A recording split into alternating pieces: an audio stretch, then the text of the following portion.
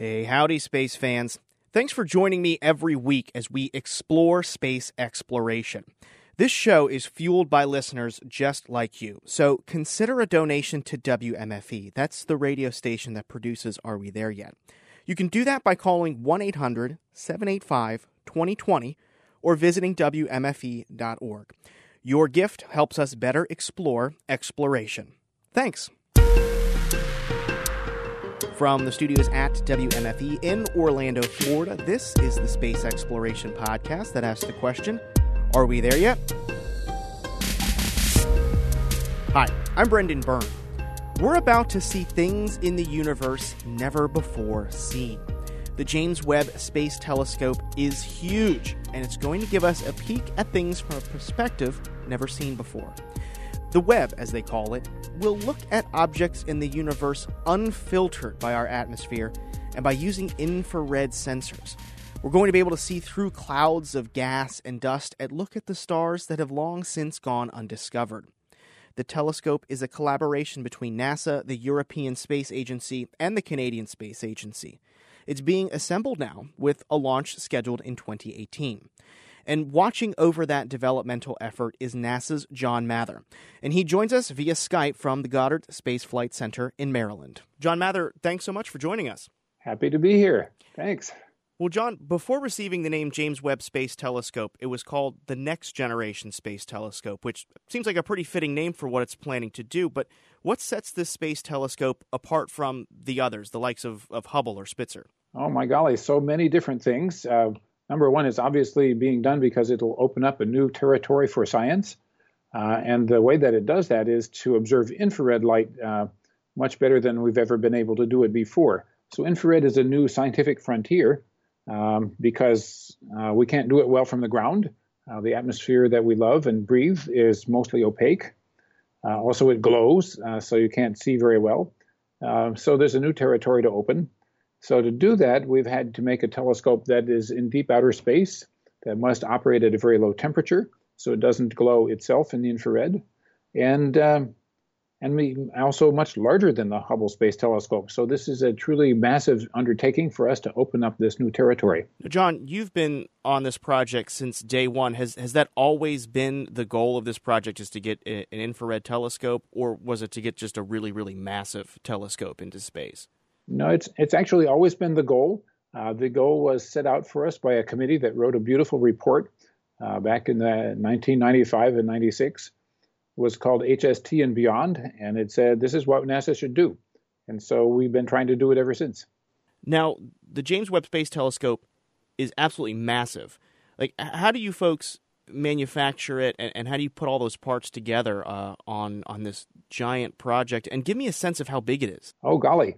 Well, the telescope is much larger than the Hubble. The telescope diameter of the mirror is about 6.5 meters, about 21 feet, which is about 2.5 times as large as the Hubble diameter. So it's a huge, huge mirror.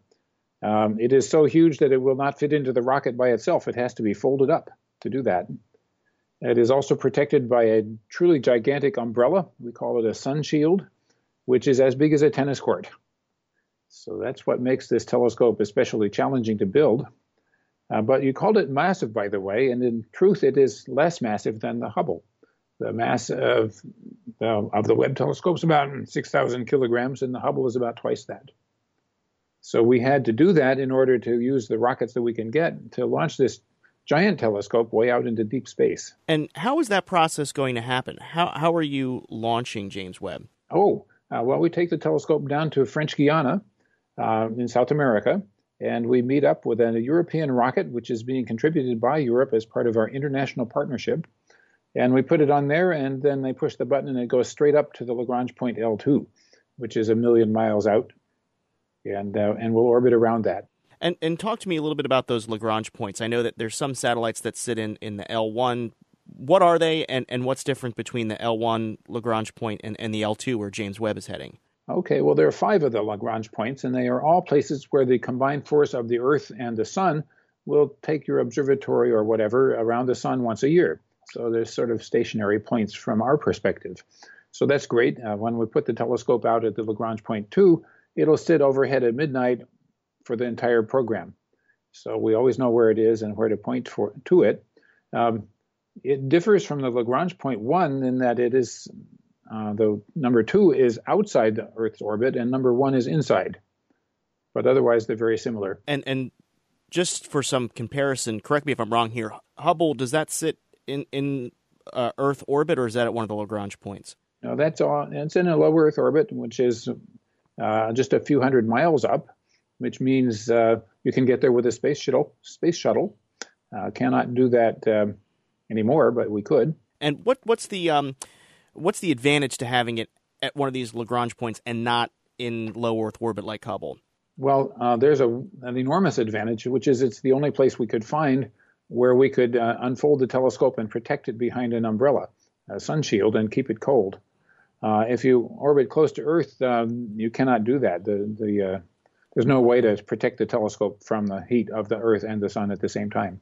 And so we're talking about this sun shield that's the size of a tennis court, as you say. So you're launching it from French Guiana on the Ariane 5. It gets to that point. Walk me through how it kind of deploys and what that process is to kind of make it operational. Okay, well, shortly after launch, within a few hours, of course, we want to make sure we have electrical power. So we unfold the solar panels right away. Soon after that, we unfold the antenna that we use for high-speed data link back to Earth. So we're always in touch with the observatory. Then we wait a while before we do the rest of it. So we want to wait a while because we have built the observatory out of carbon fiber, and carbon fiber absorbs water. So we don't want that water to get out and condense onto our cold optical system. So we wait for a while until it goes away. And then after a few weeks, we say, now it's time to unfold the sun shield and let the telescope begin to cool down.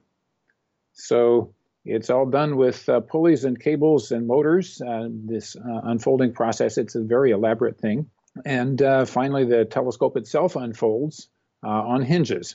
Very much simpler method, but unfolding the big piece of plastic sun shield is actually the hardest part, because it's the least familiar for us.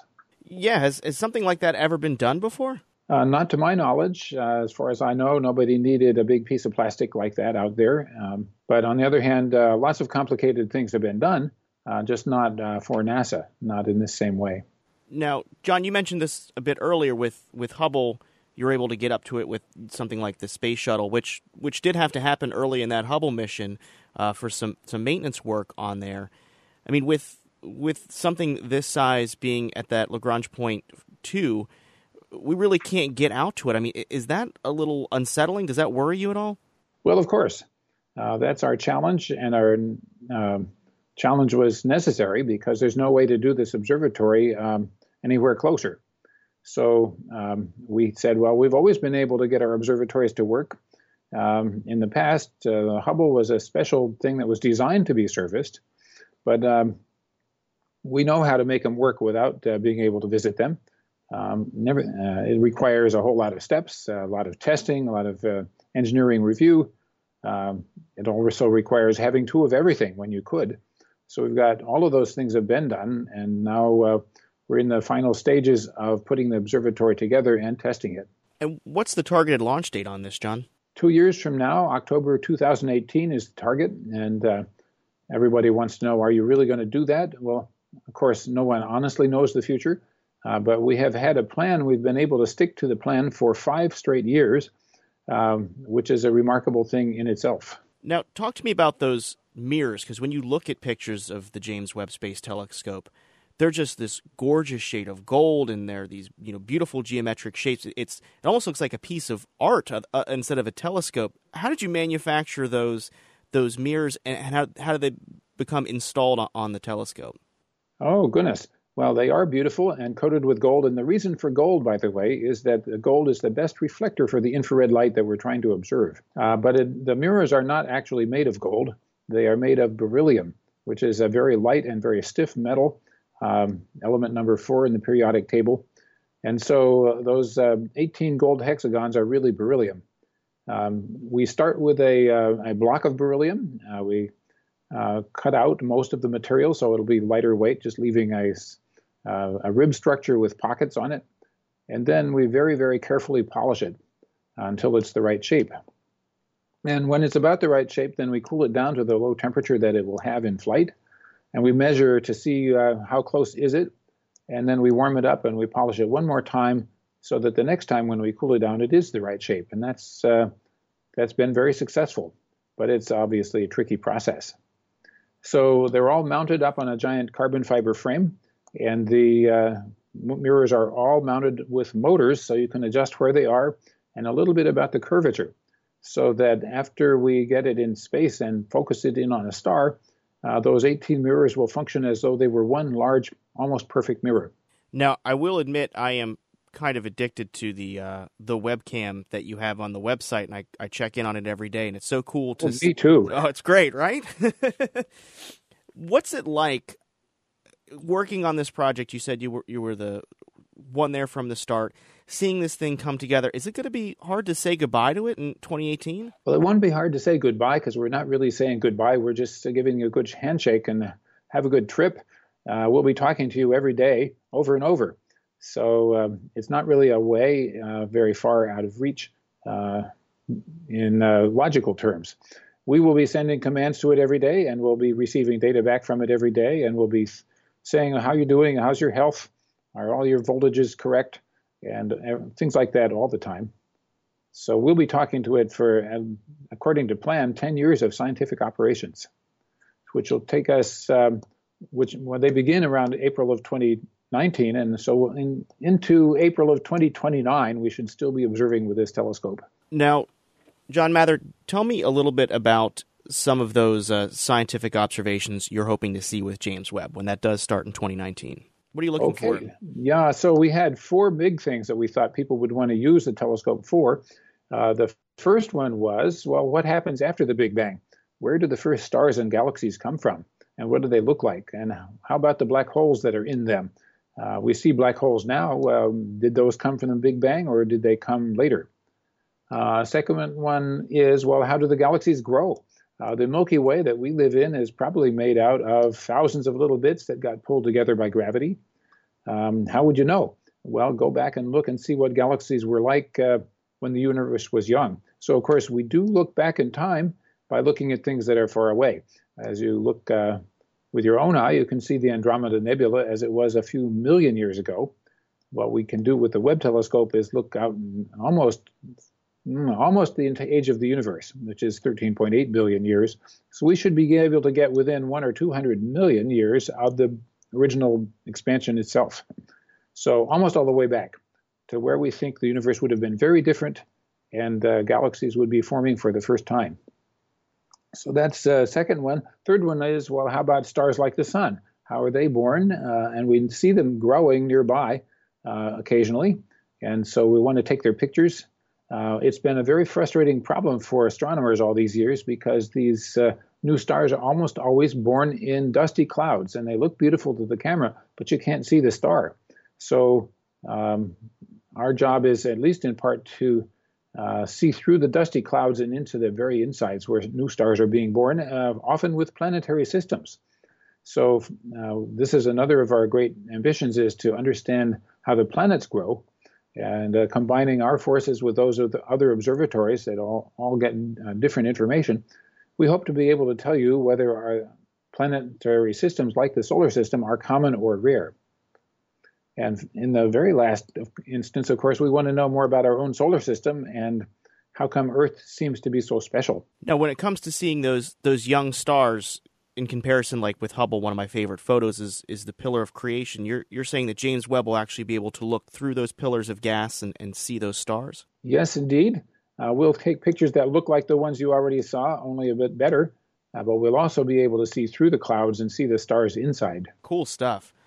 One thing I find really cool about Hubble and Spitzer and eventually the James Webb Space Telescope is how they can be used by astronomers all across the globe. Can you kind of walk me through the process of how astronomers apply to use the telescope and how you pick where it's going to look and what it's going to snap photos of? Okay, well, I figure every astronomer in the entire world is going to send us a proposal.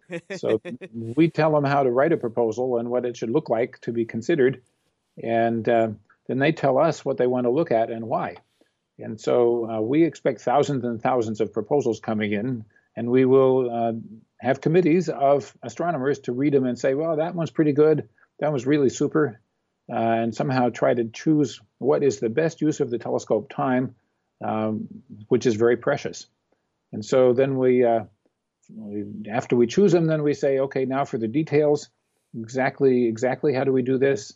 And finally, we take the data, we give them the data to the astronomers, and after a little while, we say, okay, general public, here it is. Here is all the information. You can have a go at it too. What's one image or portion of the sky that you're particularly excited to see with this James Webb Space Telescope? One that I'm always thinking about is called the Hubble Deep Field, or the Hubble Ultra Deep Field. This is a little piece of sky where there was almost nothing to see, and the Hubble team decided to point their telescope at that for weeks on end. And what they found was thousands and thousands of galaxies that were quite different from what people expected. So they also showed us from that picture that you could not see far enough with the Hubble to see what were the first galaxies like. So couldn't see far enough back in time, couldn't see far enough back out in distance. So let's go have a look and see if there are any big surprises there. So there are some good reasons to think there would be surprises. The fact that there is a big whopping black hole in the middle of every galaxy now tells us something dramatic happened, and we do not know how it came to be. So it could be that we'll turn up a whole crowd of new kinds of objects out there that nobody has ever seen before. Well, John Mather is a senior scientist with NASA's Goddard Spaceflight Center. John, fascinating conversation. Thank you so much for joining us. Thank you, and wish us luck with that launch. Well, that's going to do it for this episode. Support for Are We There Yet comes from the listeners of WMFE. You can follow the show online. We're on Twitter at AWTYMars. Are We There Yet, Mars? Get it? Or reach out to me in the Twitterverse. I'm at SpaceBrendan. I love to hear from listeners, and hey, if there's something you want us to talk about, shoot me a tweet. You can leave us a review on iTunes. That's how more people learn about this podcast. Are We There Yet is a production of WMFE. Our theme music was composed by Kevin McLeod.